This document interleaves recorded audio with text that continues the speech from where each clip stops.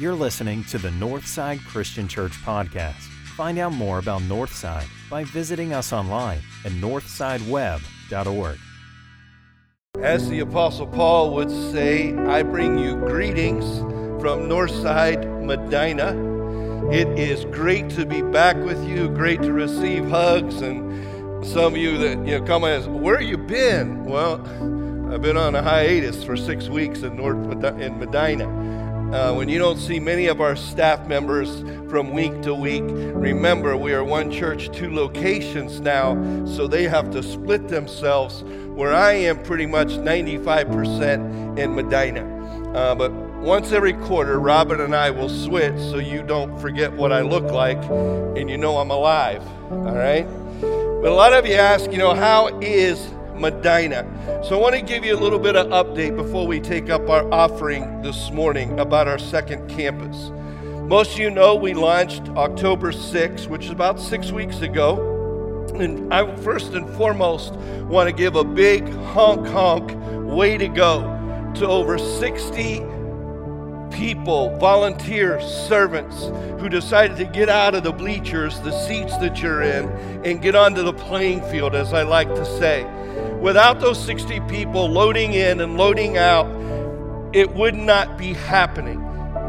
Every Sunday now, for the past 8 weeks, they have gotten to Medina High School between 7 and 7:30, and they don't leave until noon.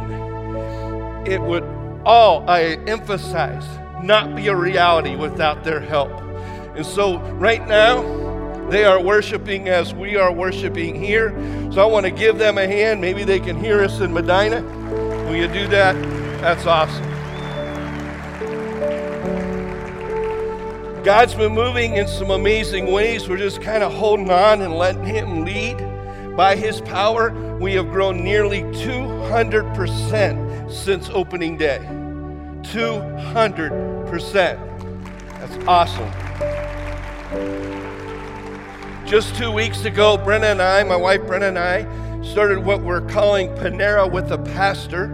And it's just a chance for anyone who's new to Northside Medina to come and eat lunch with us at Panera, ask questions about the church or whatever, get to know us. When we first scheduled it, promoted, I thought, will anybody even show up to have lunch with us? But we had 12 people show up, 12 of them who have never, ever been to Northside before. And so that's awesome. The Holy Spirit is moving, growing people, and healing people. Many of you are aware of Tony Horn, and a couple weeks ago, his accident, where he was driving his car early in the morning, and an elderly lady by the name of Doris went out to the road to get her mail. He tragically struck her and hit her. She passed away. The family is thankful, as well as the Horns and everybody involved, that Doris is a believer and she's in heaven in the presence of Jesus Christ. But that doesn't take away the pain, the hurt, and agony that Tony's going through. And so last week during our service in Medina, we had Tony and Cindy come up front. I encourage anyone who was in the room to come up, lay hands on them, and we prayed over them for God's healing in their life. As a result of that, I received an email from Cindy, Tony's wife again, and I asked her for permission to share it with you today. This is what she wrote. Jeff, just wanted to thank you and for all the love everyone gave to Tony and I yesterday, as well as again tell you how spirit-filled the service was. God has a plan for this location. I need to add that for me, being surrounded by my church family and receiving that kind of love was a new experience. For me personally, as I've never been prayed over in that way before, I was in awe of God's gift. It reinforces why we need a church family to go through life together. I am the person who usually wants to lick her wounds in private and only share with a very select group. Showing my pain to others has always been difficult for me.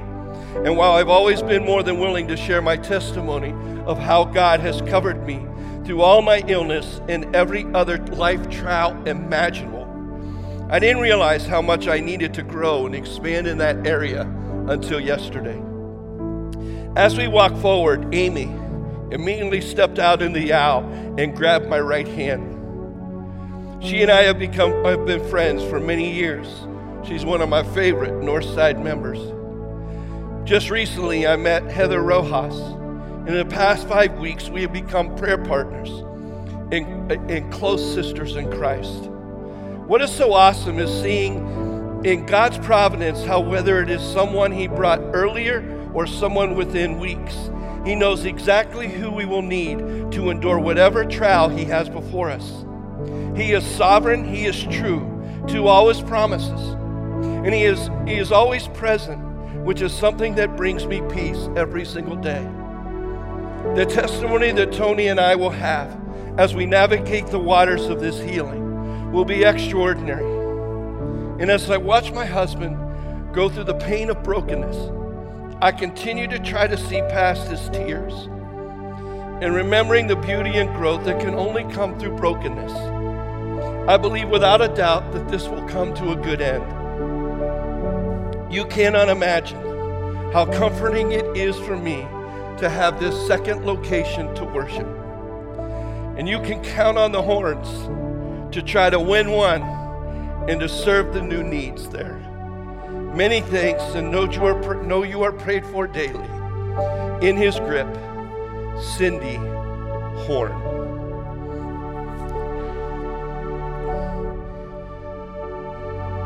So many needs. So many people already touched that would have never been touched, possibly, if you wouldn't have had the faith and foresight to start Northside Medina. To jump in the water not knowing how deep it's going to be, how fast the current might be, or where it might go. You say, yes, let's move forward. And you showed you were for it last week during our special Thanksgiving offering. Each year, those of you who've been around Northside know every year we have a special Thanksgiving offering that goes for a cause. In the past, the offering has been designated to renovate or update the Wadsworth campus, emergency fund for local and foreign missions. Last year, it went towards Northside Medina. And because of your intentional generosity, lives are being changed and God's making a difference. This year, it will again go to Northside Medina. You say, why? Well, last year, the offering was near $80,000, $100,000, whatever it was. That plus what had been saved, over $200,000 went to making it just launch. Now, we are in need of funds to help us extend into the future and keep on keeping on. And so next week, you have a chance. And I ask that you pray with your family, pray as an individual, how you will give above and beyond your tithe during this time next week. If you are not able to be here next week, in your program there's a little insert. It has a website for which you can click on even today and give there. But again, from the bottom of my heart, I praise you and thank you for the opportunity. And God's going to move. We don't know what's next, but we're hanging on to see what God's going to do. Let me pray for this week and for next week, please. Father, we thank you so much for showing up. God, you truly blow us away by the power of your Spirit and the way that you move. God, we pray that you would move this morning. God, as we offer up our gifts to you in praise. And God, we pray that you would move in a mighty way on which only you can do through our special Thanksgiving offering.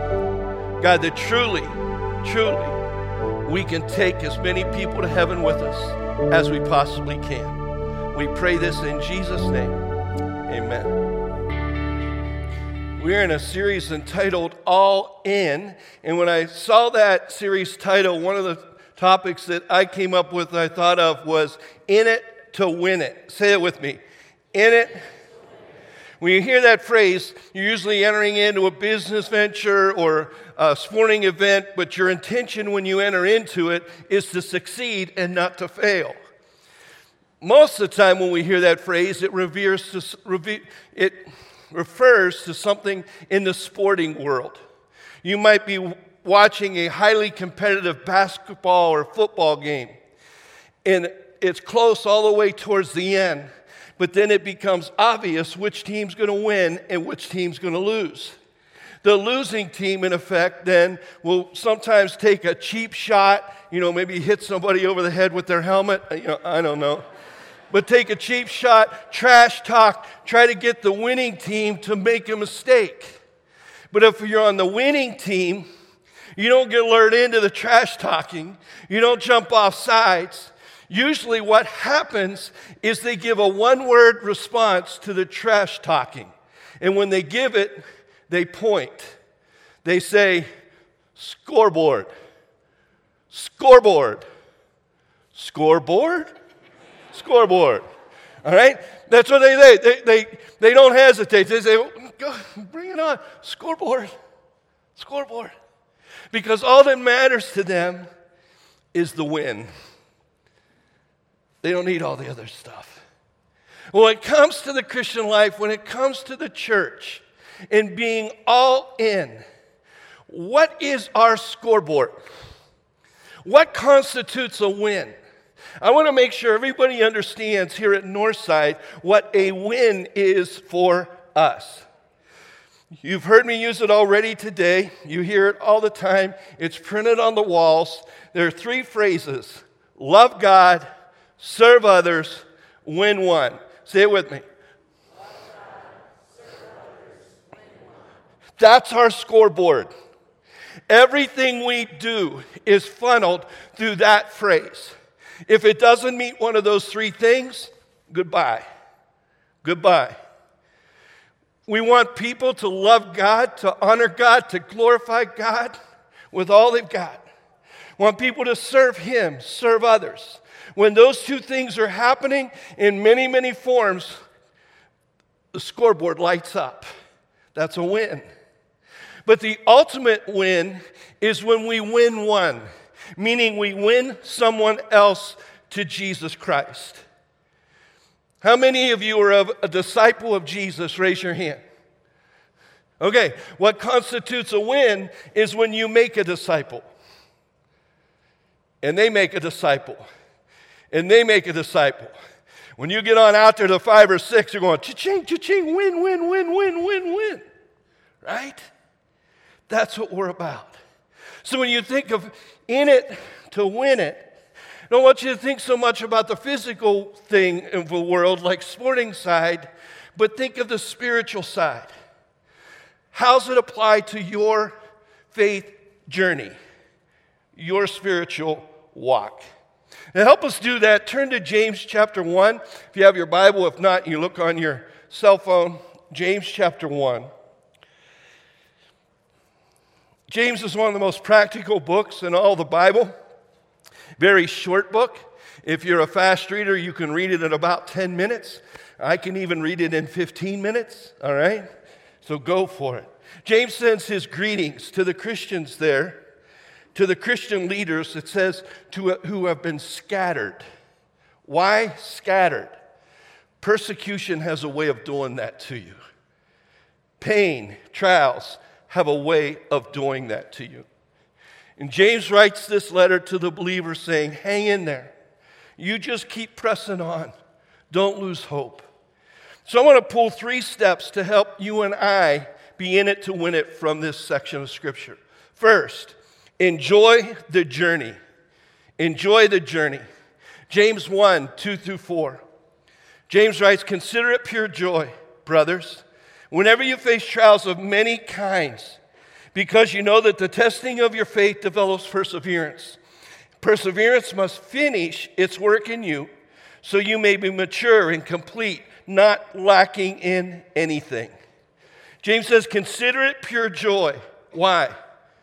Well, because you know this testing, this pain you're going through is going to result in your maturity and in your relationship with Jesus Christ.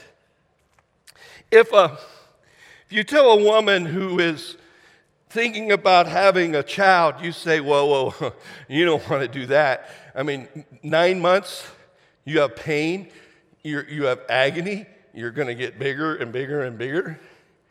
You know, and not to mention the pain you go through for labor to birth the child. You're crazy if you want to have a baby.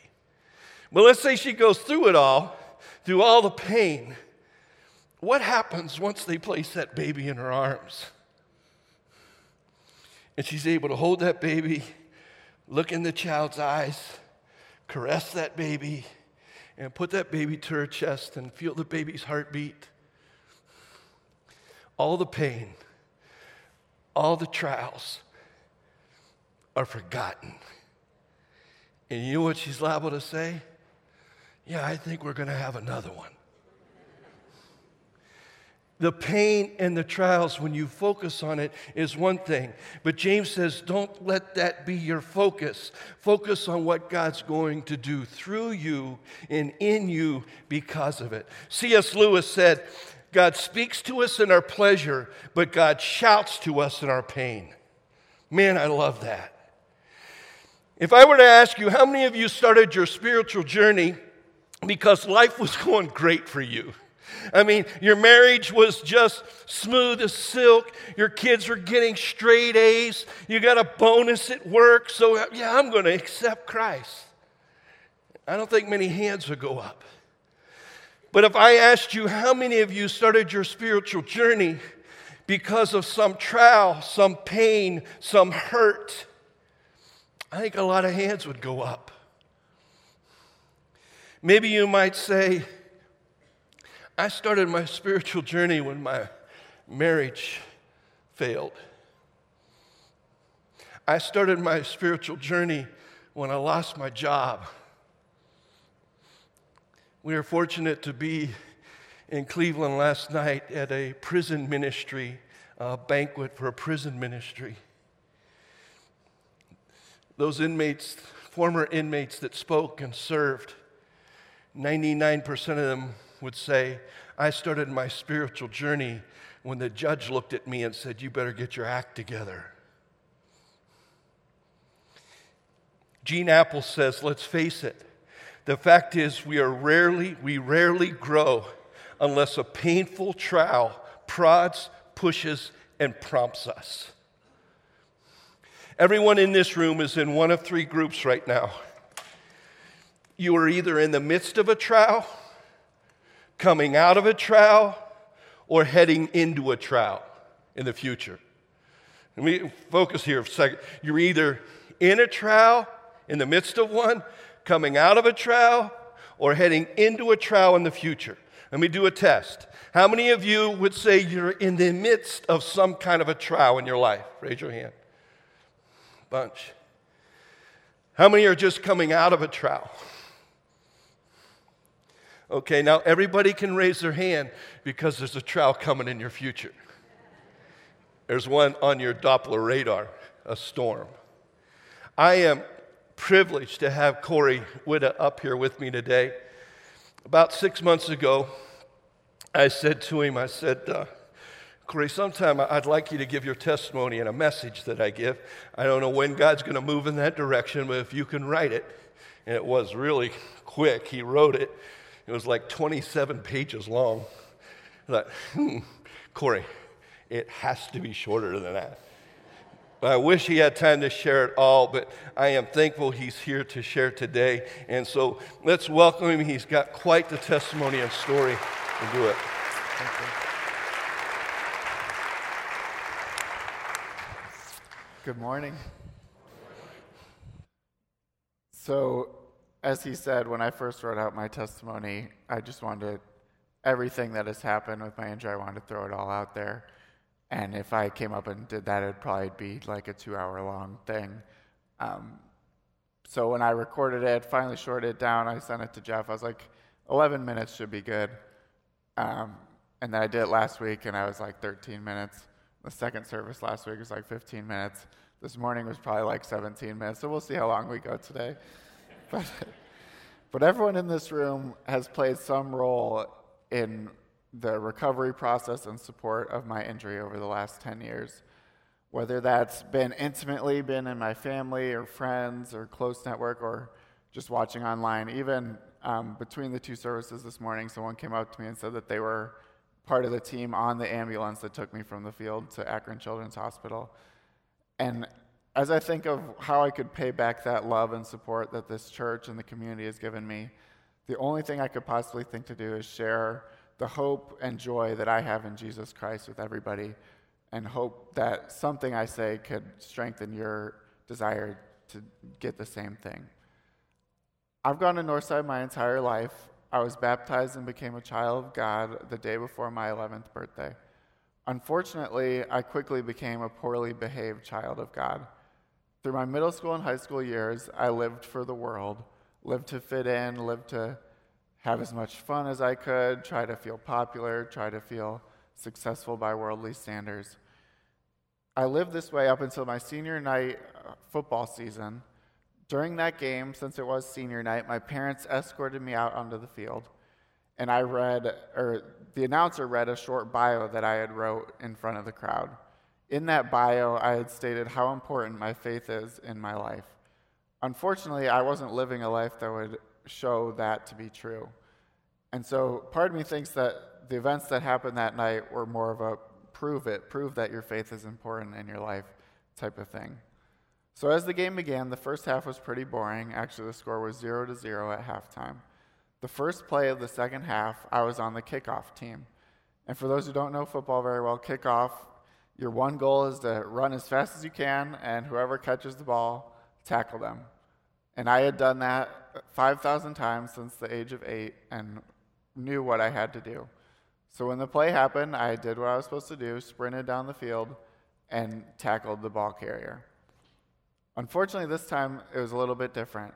As I made the tackle, a bunch of other players all converged at the same time, and the weight of the other team and my teammates all converged down on me.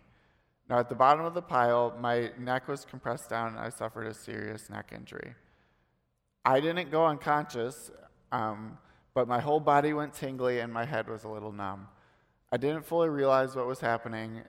My teammate, Anthony Petrella, whose family also goes to Northside, reached down his arm to try to help me up. And I tried to reach my arm to meet his and realized that my arm wasn't moving, that I realized I couldn't move anything at all. The rest of that incident is sort of fuzzy, but there's a few things I remember. I remember apologizing to my coach because he said to never lay on the field because all it will do is worry your parents. And I also remember making my dad promise to not bother taking me off the field unless I would walk again. Well, I did get taken off that field into a hospital where they did x-rays. The x-rays showed that I had a crack in my C4 and C6 vertebrae and they compressed down, completely crushing my C5 vertebrae and pushing it into my spine. When the doctors got these results, they acted really fast, so fast that they didn't really have time to explain to me what was going on. Immediately, they put screws in my heads to relieve the pressure on my neck and started prepping for surgery.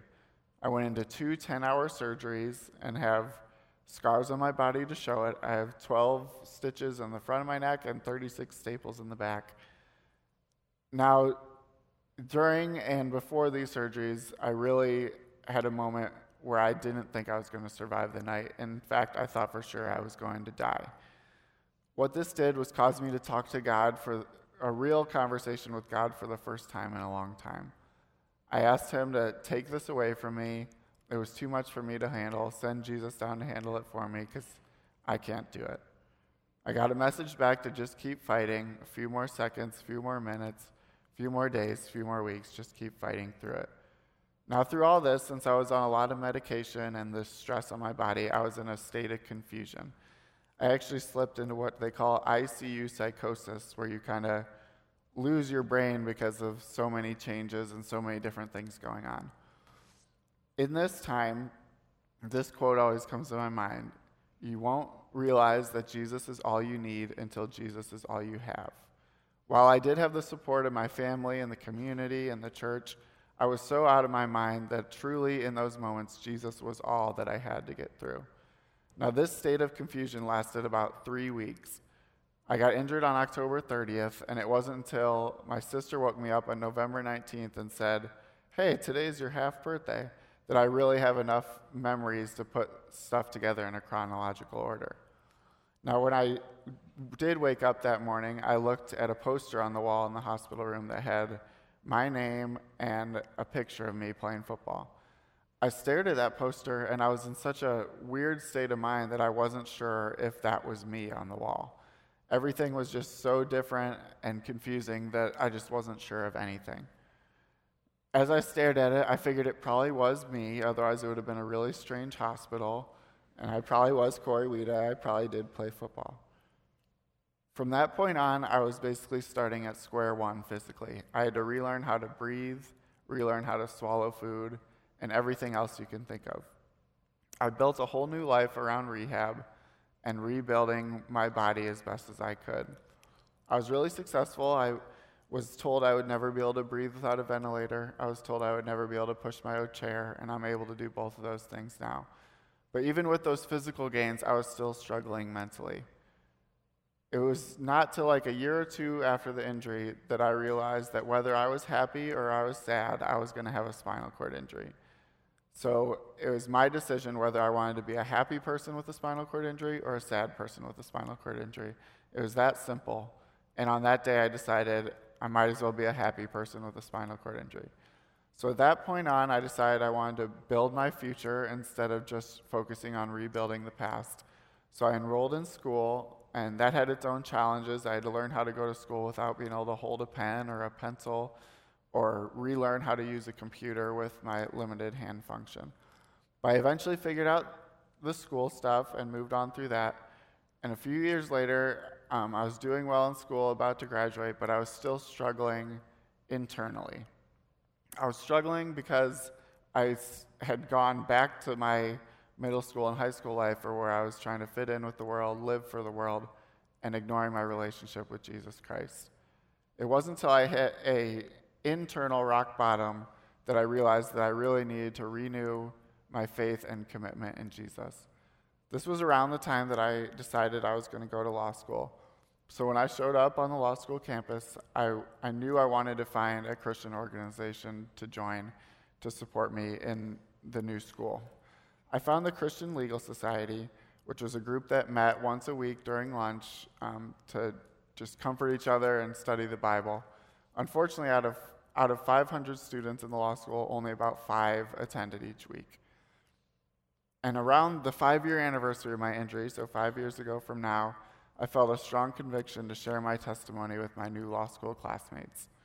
So I did similar to what I did today. I shared it on Facebook, said, "Hey, come to our meeting. I'm going to share my story." And to my surprise, about 80 students showed up to our next meeting to hear my story. The really cool thing was some of the students that were there were international students that had never heard about Jesus before. There were also professors and maintenance workers that came. It was really an amazing experience. I had never stepped out and shared my faith in that way before that. And it was truly an uplifting experience to be able to do that. Now, in my mind, I think God must have gave me a gift for doing that, because within 8 days of doing that, a girl named Kayla got in a really serious car accident where she also hurt her back. But because of that car accident, we connected on Facebook. And through our connections, speaking online, we eventually decided to meet up. At the time we met up, I invited her to come have lunch with me, and I was working for the Cleveland Browns at the time, so I invited her to come there. I strategically planned it so that it was Veterans Day, so actually the whole building was closed, and I was the only one there. So I got to give her a tour of the place like I owned it, and our lunch date ended up lasting 3 hours. I quickly knew that Kayla was who I was meant to marry, and 7 months later, I brought her back to that same place with our whole family there and proposed to her, and she said yes. Over the next year, we graduated from school and planned a wedding, and I started studying for the bar exam. For some strange reason, we thought it would be a great idea to take the bar exam and get married in the same week. I say we take the bar exam because Kayla actually came down and was allowed to type for me on the exam, so she took it too. So we took the exam, 3-day test, came back on a Thursday night, and got married in this sanctuary on that same Saturday. I passed the bar exam, and the wedding was a bunch of fun, so even though it was a crazy plan, it all worked out. That fall after our wedding, we did something that was completely out of our comfort zone. We attended a small group mixer here at Northside. We had no idea what to expect and if we were really committed to it or what we were going to do about it. But when we showed up, a guy named Rich, that you might have seen up here playing guitar, walked up to us and said, "Hey, I'm starting a new small group. We'd love for you guys to join." And I looked at him kind of funny because he had said that they were meeting at his house. And he immediately was like, "Well, actually, we could meet at the church, and then it would be a lot more accessible." So we joined this small group, and it was a perfect fit because a lot of the people in the small group are on the worship team. And as you saw earlier, Kayla loves to sing. But that small group has transformed my life more than anything else that I've already said to you today. Those 8 or 9 couples that we meet with once a week and study the Bible and fellowship with and just really love on each other has really transformed the way I live my life and want to live my life. It's created a 24/7 thirst for wanting to know God's will or wanting to know what's in the Bible, to where I would rather spend any free time I have learning something new about Jesus than studying the law or reading up on the most absurd thing the Browns did that week. So what lessons can be learned from my 27 years of life and 10 years with a spinal cord injury? The first lesson is that I am grateful for my injury. The injury has taught me so many things, and I wouldn't be where I am today without it. It's also protected me from a lot of things. If I was as independent as I would want to be, I would have been led to way more temptations in college that I was actually shielded from, even though I still made poor decisions before I renewed my faith. I also am humbled by my injury. When you don't have full control over your bodily functions or when to go to the bathroom, it's hard to maintain a strong ego. And anyone who's played fantasy football or board games with me knows that I could use a little humbling every now and then. Lastly, I've learned that I have to completely trust God. There's so many different things that could derail my day that I have to just trust God that I'll be able to get through it, to string enough days together to graduate from school, pass the bar exam, and hold a job as an attorney. Last of all, I know that the reason that my injury occurred was so that the power of God could be shown in my life.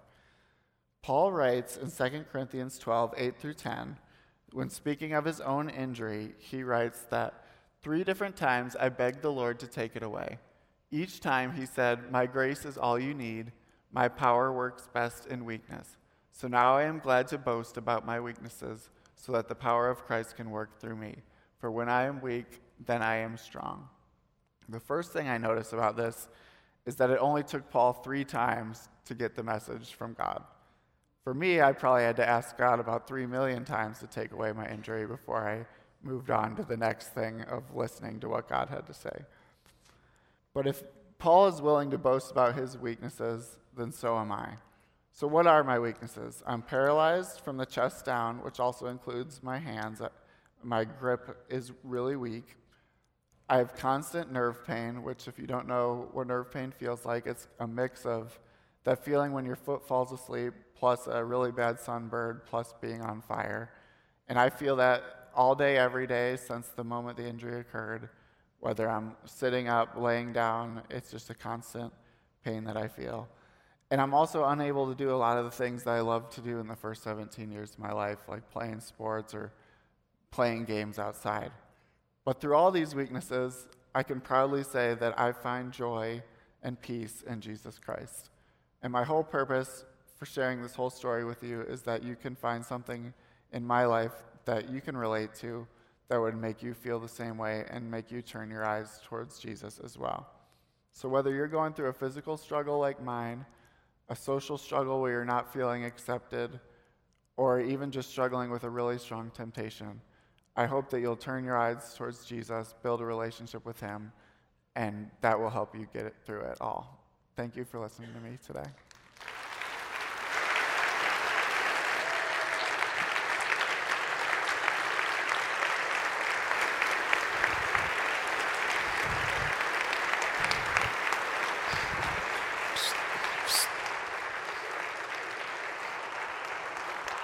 Kayla.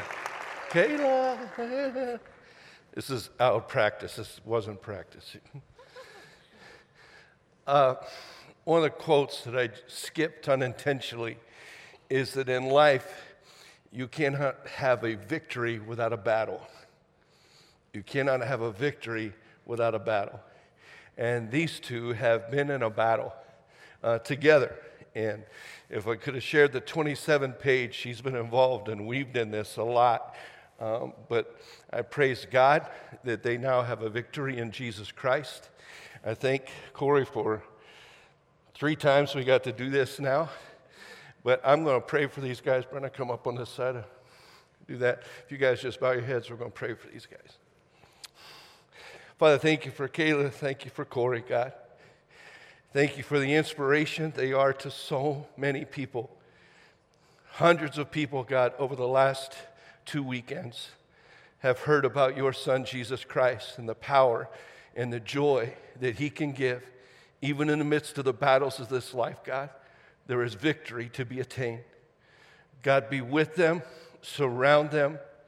God, I pray this opens up a window that Corey can share his testimony to even thousands and thousands of people, so that he can be used in a mighty, mighty way, God, as he already is. And be with Kayla as she surrounds him and supports him. Father, we thank you for the pains of this life that become joys because of your presence. In Jesus' name we pray. Amen. Let's give him a hand one more time as he heads down.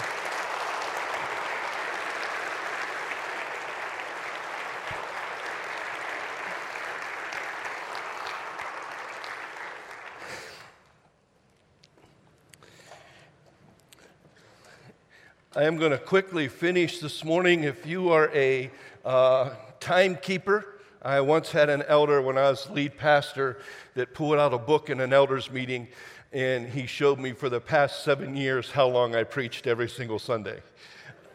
So if you're a watch looker, we're going to be about 8 minutes after, so you can relax and say, okay, 8 minutes after. All right? Second lesson, pray for wisdom. This is huge. James 1, 5 and 6, if any of you lacks wisdom, he should ask of God, who gives generously to all without finding fault, and it will be given to him. When he asks, he must believe and not doubt, because when he doubts, it's like a wave of the sea, blown and tossed by the wind. Pray for wisdom and trust God's going to deliver. You heard Corey saying, he also referred to the Apostle Paul with his thorn in the flesh, that they prayed for God to remove that. On your outline, that's the natural prayer. To say, hey God, our first reaction, hey God, see what's going on down here? This hurts. This stinks. God, take this away. But James is saying, take it up a step and pray an unnatural prayer. It's okay to ask God for help, but don't ask him to take you out of it. Whoa. Thank him that you're in it. And say, God, since I'm in this trial, since I'm in this pain, God, what is it that you want to teach me? God, give me your wisdom. And as you pray that, believe that he's going to deliver. Paul said, Romans 8:28, and we know that in all things God works to good for those who love him, who have been called according to his purpose. Our challenge is to wait long enough for God to move. Third and final, focus on the crown. This is huge. James 1, verse 12. James writes, blessed is the man who perseveres, woman who perseveres under trial. Because when he has stood the test, he will receive the crown of life that God has promised to those who love him. James says, you need to remember life is very short. How many were here maybe probably 10 months ago? I talked about this and I had an air freshener up here and I squeezed it, remember? And we watched the mist. and how quickly the mist disappeared. James says that's how short life is. It has an ebb and flow, ups and downs. He said, but there is a crown waiting for the person who perseveres to the end. Any great athlete, whatever sport it might be, he has to have the ability, or she has to have the ability to propel themselves to the finish. Which means if they're running a race and they hit the wall, the only way to bust through that wall is to be able to visualize the tape at the end that they're going to go through. The only way to visualize and make it through a tough football game, wrestling match, whatever that might be, is to kind of think, okay, standing on that top rung, getting that medal. Close your eyes just for a second.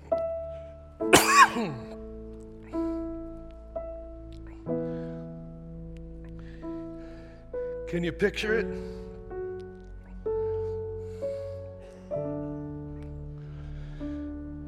Can you picture heaven?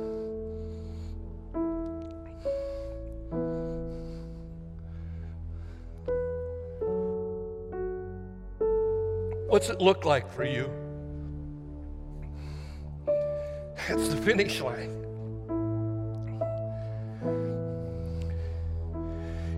Can you picture receiving your crown?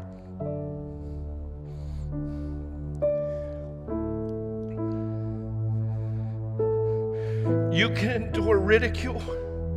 You can endure persecution. You can endure all the pain this world can throw at you if you keep that picture in your mind of heaven and your crown. You can open your eyes. Viktor Frankl was a Jewish psychiatrist, also a concentration camp survivor. He once said, "He who has a why to live can bear with almost any how." What's your why? Hebrews chapter 12, verses 1 through 3 challenges us. You know this. It says, let us run. Stand as I read this. Stand as I read this. Let us run with perseverance the race marked out for us.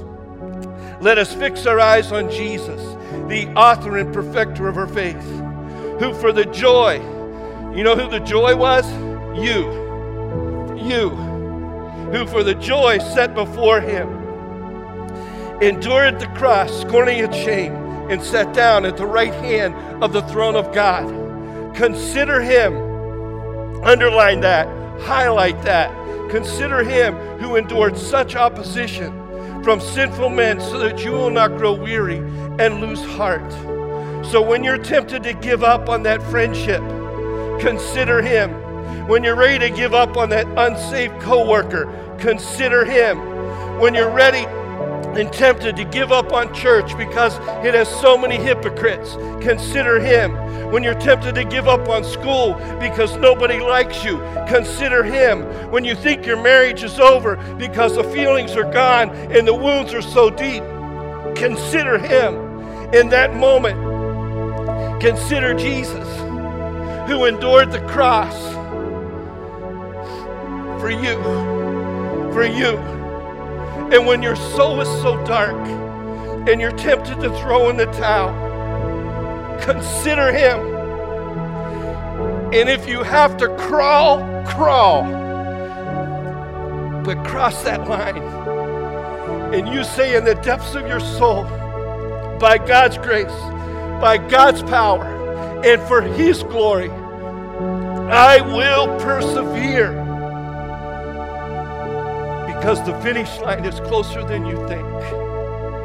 And there is a crown waiting for you. Say this with me. I'm in it to win it. Say it. No, you're not. Say it. I'm in it to win it. Again. I'm